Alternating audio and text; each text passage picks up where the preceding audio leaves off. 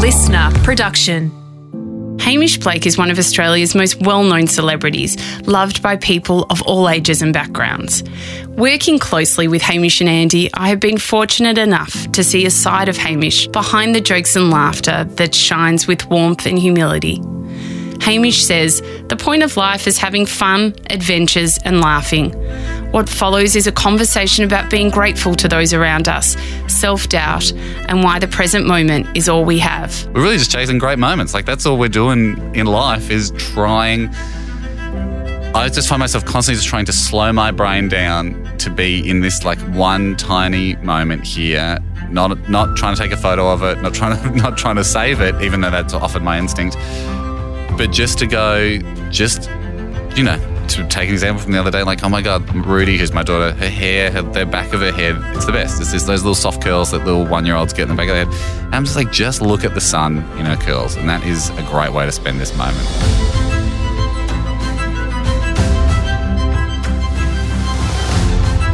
I'm Sarah Grimberg, and this is A Life of Greatness. Working as a podcast and radio producer, I have been fortunate enough to cross paths with many intriguing people who have had a profound impact on me. In this series, I share stories and experiences from the people who have brought inspiration to my life, and hopefully yours too. Hamish Blake is a comedian, actor and author. He is Hamish in the Hamish and Andy duo, one of the most successful radio shows of all time and one of the most influential media brands in Australia. He is dad to Sonny and Rudy and currently has the #1 podcast in Australia. Hamish, hello. What an absolute honour to speak to you today. Likewise, Sarah, this is huge. Because normally we do the show together, but you're on the other side of the glass. I know. You don't have microphone privileges. Haim, I've got you on today because obviously you're a very inspiring person, at least obviously to myself. And I have no doubt, That's a lovely I know for a fact, for millions of other people out there. So, what are their names? Well, there'd be Jeff. Jeff would be in there. There'd be a Dan. No, Yeah, I think that's an over-exaggeration, but I'll not put the handbrake on this early in the podcast. But I think everyone, what they wonder about you, Hamish Blake, what do you really like? And I always say good things, but I think it's nice for people to hear a bit about your life and like where you came from. Yeah. So, firstly, did you want to be in this industry when you were young? Like, when was this a dream of yours? I would say it definitely was, but it was also mixed with, in hindsight, like a dumb amount of self-unconfidence or a dumb lack of self-confidence. So it was always a dream, was always that, like, you're looking back and you're like, hey, dickhead, like that's what you wanted to do. Like I would always remember thinking to myself, oh, wouldn't it be great one day if you could do comedy, you can make people laugh, or like, I would sit like, not uncommon in our line of work, but it was that kid that would like obsessively listen to comedy albums and like want to understand like why jokes worked and why they were funny. And like I was obsessed with Far Side cartoons, Gary Larson Far Side cartoons when I was like 10, 11 years old. Them. But there was an air about them. I remember when I got into them that it was like, it was like a thinking man's cartoon. Like it was a little cerebral. Sometimes they're a bit weird and it took you a while to get them. I don't know, I just fell in love with that world, that transition, that little moment from before you think something's funny and you're being misdirected and then it ends up being funny in a different way. So anyway, as a kid, all I was interested in was things being funny, like in class and with friends. Like I just didn't see the point of doing stuff if you couldn't be funny and couldn't make it funny. Like a good day was a day where you were laughing a lot, and that just seemed like the obvious point of life was to be having fun and making stuff funny. But yet at the same time, I wasn't like a super confident kid. So I never connected the dots that if you like this so much, why don't you do it?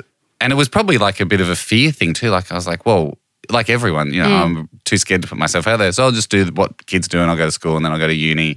And then, it just took me, and it wasn't until I was sort of like in my late teens, early 20s that I was like, actually, there's another option, which is you could just start doing the thing you like and see where it goes. So when you did leave uni, did you have something set up already or what? I was already, again, I'd love to pretend that I was super brave and just like threw it all in and just roamed the street handing out demo tapes. But I was already beginning to like monkey bar a bit into other stuff. So I'd started doing stand-up I was still like 20, 21, and then at Fox FM in Melbourne, our buddy and good friend Sam Kavanagh, who then we worked with for the next 15 years. Yeah. He was like a junior producer on The Breakfast Show at the time on Fox FM. And he was like, look, we just need some funny things written, like the little bits and pieces that go on air, like the sweepers they're called. So it's like just, a short 5-10 second things. He's like, would you do it? Like, do you want to write it? And I was like, sure.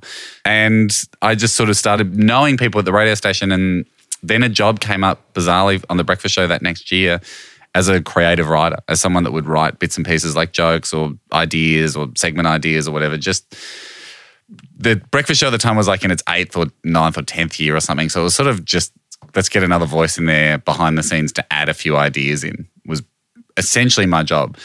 But it started to prove to me that if you just take, it's all about random connections. But those random connections can't happen unless you give them an opportunity to happen. So that began sort of shaping that feeling in me of just going, this is way more fun, just living life this way and trying to cultivate opportunities and not getting too hung up on any outcomes. Have you always felt like that? That, I'll just let life kind of take me, and, if I do get this job, then great? Or has there been times where it's like, nah, that's the job that I want? And especially later on in your career when you obviously had a name and... It's everyone's sort of balance, isn't it, between the push-pull. Like you could push really hard for stuff or just be pulled, or let yourself be pulled by the direction that things are going. And I reckon there's a time for both. Like there are times you've got to back yourself and go, I reckon I can do this and I'm going to push to go for it. And then other times where you will get pulled in a direction you were not expecting at all, but hopefully I've got enough of an open mind that when a pull comes along, you're willing to see it for what it is rather than have tunnel vision somewhere else for an area that doesn't want you. So I think I've found that if things feel like they're flowing well and there's a bit of an effortlessness to it, it's a much better direction to be going in rather than battling very hard to try and get a specific thing. That in the end, it usually probably isn't worth the battle to get that specific. That's probably when ego is coming into it, rather than just doing things for the real reason we should be doing things, which is they're fun and they present us with fun, creative challenges to solve, and the kind of challenges we like solving. Throughout your career, has doubt ever reared its head? Yeah, all the time. Yeah, How do you deal with that? So there's probably just a few versions of it, like a few members of the doubt family. There's the normal performance anxiety that I guess I wish I didn't have, but do you still get that all the time? Oh my God, you so couldn't tell. But I think everybody does get it. Yeah. And I remember early on in my career, someone's like, "Well, don't be worried about being nervous. That just means you're professional." And there is a part of me that's just like, well, that is what being a professional is. Like, if you're going to do this thing where you're not doing it as a hobby, you're not just trying to be funny at a dinner party, you've sort of stepped up and gone, look, for better or worse, and I'm not always going to be good at this, but I'm going to say this is my professional thing, that I'm going to be funny. So there's always doubt because you're probably questioning like, oh, shit, do we put enough thought into this idea, or have I put enough thought into how this is going to play out? All the time. Like I think doubt is it's a constant background track in your head. There's always that voice going, this isn't going to work, you haven't thought about this enough, you haven't done it enough. And I guess over time, two things happen. Like you learn to get a gut feeling for what the right amount of preparation and what the right kind of idea feels like, which comes with experience. So now when that voice pops up, it's easy to go, no, I'm confident. Like I think we can do this.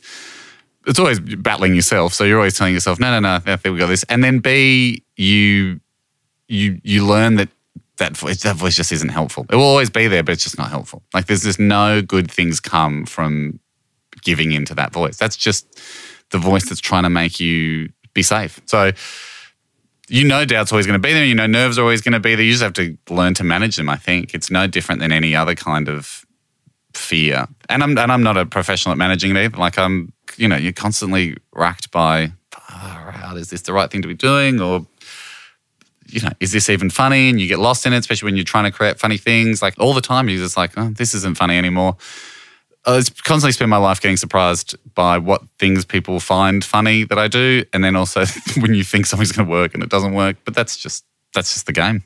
Do you reflect a lot on your career and think, God, look how far I've come, and kind of, look at those special people who saw the magic in you and think, God, that was nice of them? I still feel like it's a bit of a fluke. It's a hard thing to get past. Like going on this journey of going through like radio and TV, I think if it's proved anything to me, it's just like, well, there's nothing special about anyone in a nice way. We're all the same. Well, that's the thing, because growing up I was like, well, I guess people that are on TV, they're like special. They're like special people. And, you know, we'll be lucky to ever meet one of them. But then when you're in it, you're like, oh, no, there's no such thing as special people. Everyone's just people. So in that sense, it always feels really weird. Like it always feels like a fluke. So there's a part of your brain that still, I guess, holds on to the fact that people on TV should be like special people, so you're a bit of an imposter. And then there's another part of your more rational brain that probably goes, no, but I think this is the point. Like everyone's just people. We're all just people. You just happen to have fallen this way in your career. And it's weird, and because you've ended up in this space that not many people end up in, I think it's important to remember it's mostly still a fluke. In a good way. I'm not saying that to go, we didn't put in the work and we didn't try hard and we didn't want it. Like, I don't think you need to be that self-deprecating. I think you have to, in our position, recognize luck. Like luck, different people have different views on this, because I think sometimes people think luck is the opposite of hard work, but I just think they're all ingredients in the same soup. But I think the difference between you and Andy, for example, is the fact that you still, you know, by saying everything that you have just said then, there's still that gratitude that you have within you. Like some people that are at the top, you know, might maybe think that their shit doesn't stink, you know what I mean? But you guys realise that it does. So, you know.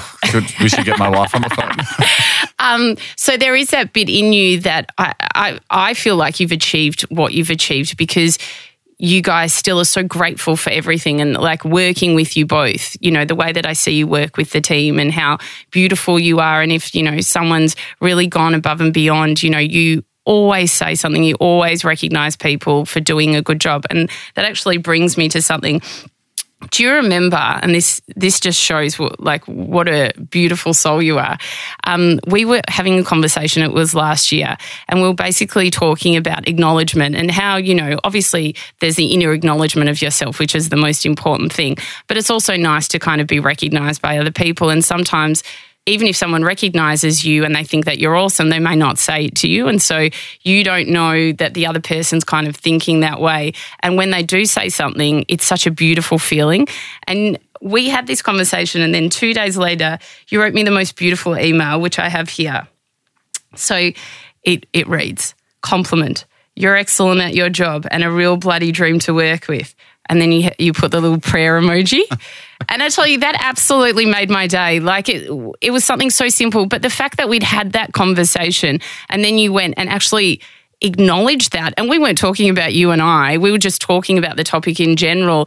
So many people wouldn't do anything like that. Oh, that's lovely, sir. Thanks, mate. Pleasure. I'm almost tearing up because I think there's a couple of parts to it. Like, so on the professional side of things, you've got, you know, like you said, we, you know, me and Andy, like on the radio show, we're the ones getting the accolades, right? Like whatever happens, if something great happens on air by whatever our standard of great is, like that, you know, that was something like we hadn't heard before. That was a genuinely funny moment, like something we're always chasing, like a genuinely great moment. We're so aware of the fact that it's never just us creating it, right? Like it's so often because someone went above and beyond or had a great thought or like, in a clutch moment, did some amazing like lateral thinking, and the team wins from that kind of germ of an idea that quite often, or that germ of like an instinct or an impulse that like a lot of the time isn't me and Andy doing it. It's something behind the scenes that then allows it to happen on air, which we get the credit for. So we're like, well, we spend all our time like kind of reaping the reward of that. We know what it's like to be those members of the team. We've spent time behind the scenes, and everybody's giving up their day. No one's day is more important than anyone else's. Like everyone's giving up their day to be here, and we just happen to be the guys on it getting that obvious recognition. So there is a big part of us that I think is always conscious of that. Then on the like just on the human to human side of things, yeah, it's funny because I know in my heart, I'm like, it would be a much easier life to not need recognition. Like it would be much, would be much, you know, you wouldn't have to, you know, it'd be much easier to life to not be looking at likes and clicks and, you know, needing pats, to know I'm just doing a good job and I'm doing it to meet my standards and that's all I care about. But you're right, when people take the time out to go, thank you, like thank you for what you're doing.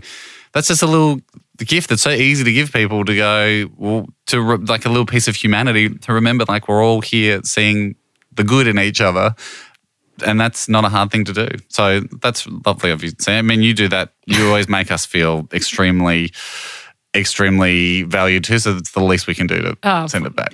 Pleasure.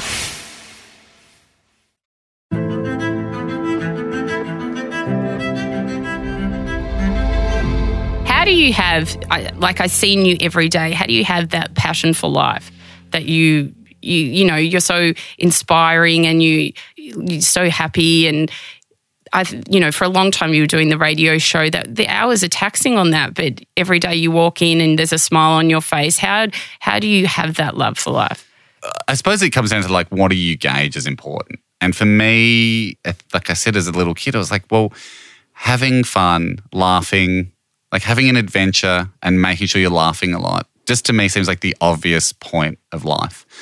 And I think I get excited too by the people that are around us. Like we always have had great teams around the radio show and the podcast, and that's where you and I have spent most of our time. And, people are the cause of a lot of that laughter and that happiness. Like I don't know, there's a bit of an overwhelming sense of, I feel like we feel extremely lucky, or I feel extremely lucky to get to do what we do.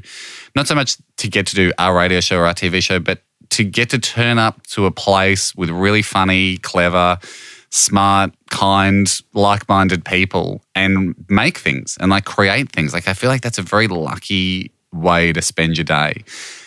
And I reckon that's probably the source of a lot of that happiness. And it's all for nothing if you're not getting any of that. Like if I think if things like money or status or whatever are on that list and they're not a means to an end, if they're an end, then I would be worried about my list if it included that sort of stuff. So we're really just chasing great moments. Like that's all we're doing in life, is trying to have great, genuine moments. It's what we try and do on air, but more and more so it's like that's why our days are so fun, because so much of it happens off air too, and we're extremely lucky to have that team. And same with, you're a mum, same with family life. That's all you're doing at home is just you were just trying. I just find myself constantly just trying to slow my brain down to be in this like one tiny moment here, not trying to take a photo of it, not trying to save it, even though that's often my instinct, but just to go, to take an example from the other day, like, oh my God, Rudy, who's my daughter, her hair, the back of her head, it's the best. It's just those little soft curls that little 1-year-olds get in the back of their head. And I'm just like, just look at the sun in her curls. And that is a great way to spend this moment. And that's what it's, what could be more fun than that? Yeah. Do you try to practice mindfulness? I do a lot. I try and do that thing. Like I try and meditate every day, but I also try. Yeah. You're not at my level yet. I don't have a tick in every single day of the box this year, but I do meditate a lot, and it's simple, and I love it because it does exactly what we're talking about. Like it draws you back to the moment, makes you realize that just nothing else exists except that moment. And I like, even just as a throughout the day practice, I'm not sure like what school teaches this or who it falls under, but that idea of just focusing on one sense. You know what I mean? Do you ever do that where you're just like, I'm just going to, even if you're just going for a walk or whatever, I'm just going to think about like what I can see visually and ignore what I can hear and feel and smell for a while. Or everything changes when you do that. Like the way that you look at the trees, they're so much greener when you're just looking at them and not really thinking of everything else. Yeah, and I really find that it helps calm the mind. I also find that it helps I do it with my kids all the time. So I'm like, I'm just going to think about the way Sonny's hair smells or whatever for this moment and for the next, even if it's just 10 seconds, 20 seconds. Everyone's got 10 or 20 seconds. I think sometimes with meditation, you're like, well, maybe I'll have 20 minutes later on. I don't really have 20 minutes now. But to just sort of, I do that all the time with the kids, just focus on like, all right, I'm just going to really just look at the shape of Sonny's eye or whatever. Or I'm just going to feel how soft Rudy's hands are and just think of nothing else. Like don't hold her hand and think about what I'm going to make for dinner or whatever. Just really try and drink it in. Because I'm obsessed with the kids, obviously, like every parent is, but I'm also just floored by how little time you have with them. There's nothing you can do except just try and enjoy the moment, like trying to go as deep as you can in the moment because nothing else, you got nothing else. Well, that's what they say. All we have is this moment in time. And I think, kids especially make you realise that. Do you think you've changed a lot since having kids? Yeah. Yeah. No, yeah, I do a lot. I mean, like I find it, it's like I find it quite peaceful. Like there's a calm to it because you sort of realize. I agree with that. Without being morbid, you're like, all right, well, oh yeah, I will die.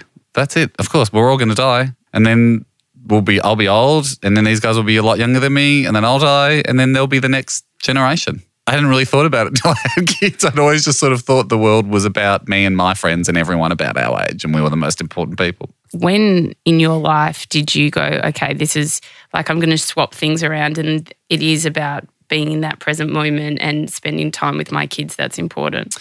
I think it's probably more having kids makes you put everything in sharp focus to go, well, you just got to have, everything's got to sort of hit a standard of quality. Like I'm not going to quit my job because I love doing what we do, but I'm certainly not going to, certainly in my 20s, there was no question. Like if we needed to go on the road for 6 weeks, like to even go, does that suit everyone, would have seemed like a weird thing to say because there's just been no question that in our 20s, like the doing our job was our maximum priority.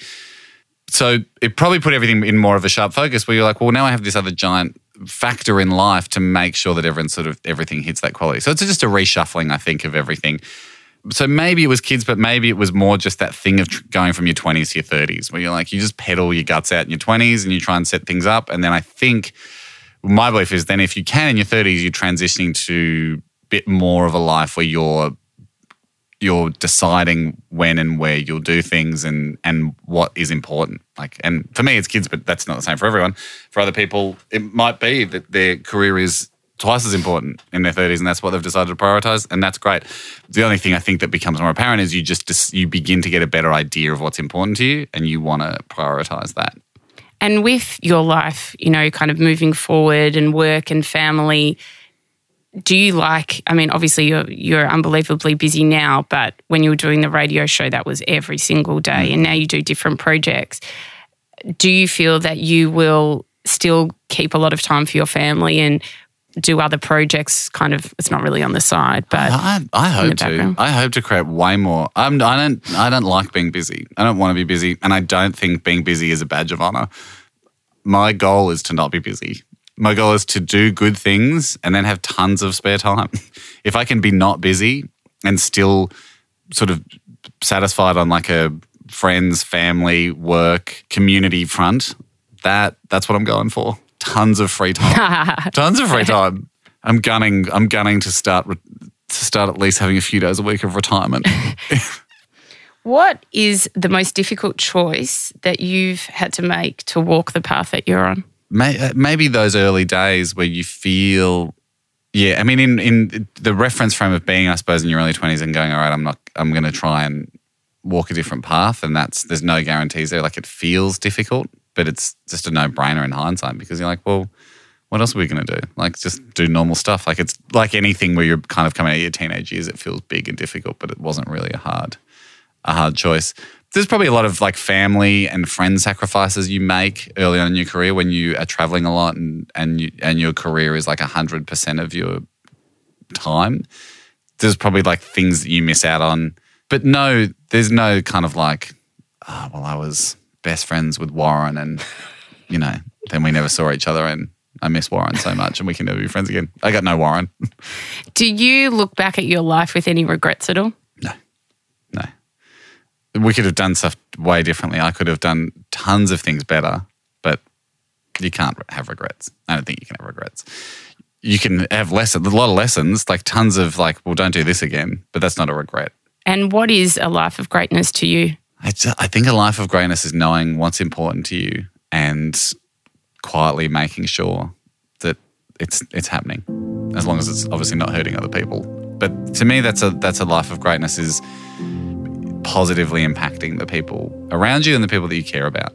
If you can do that, I think that's a life of greatness. Hamish Blake, you're an absolute inspiration. And also being great at footy. Thank you so much for your time. Thanks, Sarah. Total pleasure. If you've enjoyed this episode, then I'd love you to join my community on Instagram at Sarah Grimberg, where we post videos and behind-the-scenes footage of each recording. You can also join my private Facebook group, Live Life Greatly, where we discuss the content in this episode and many more, as well as give advice and tips on how to live a life of love and meaning. To purchase my ebook, Finding Greatness, head to sarahgrimberg.com. And if you love what you heard, then we'd love you to hit subscribe on Apple Podcasts or your favourite podcast app and leave a 5-star review. It will help us share this wisdom with others. A Life of Greatness's executive producer is me, Sarah Grimberg. Audio producers Matt Nikolic and Darcy Thompson. Special thanks to Grant Tothill for bringing this dream to life. For more episodes, search A Life of Greatness podcast, download the new Listener app now and listen for free. Listener.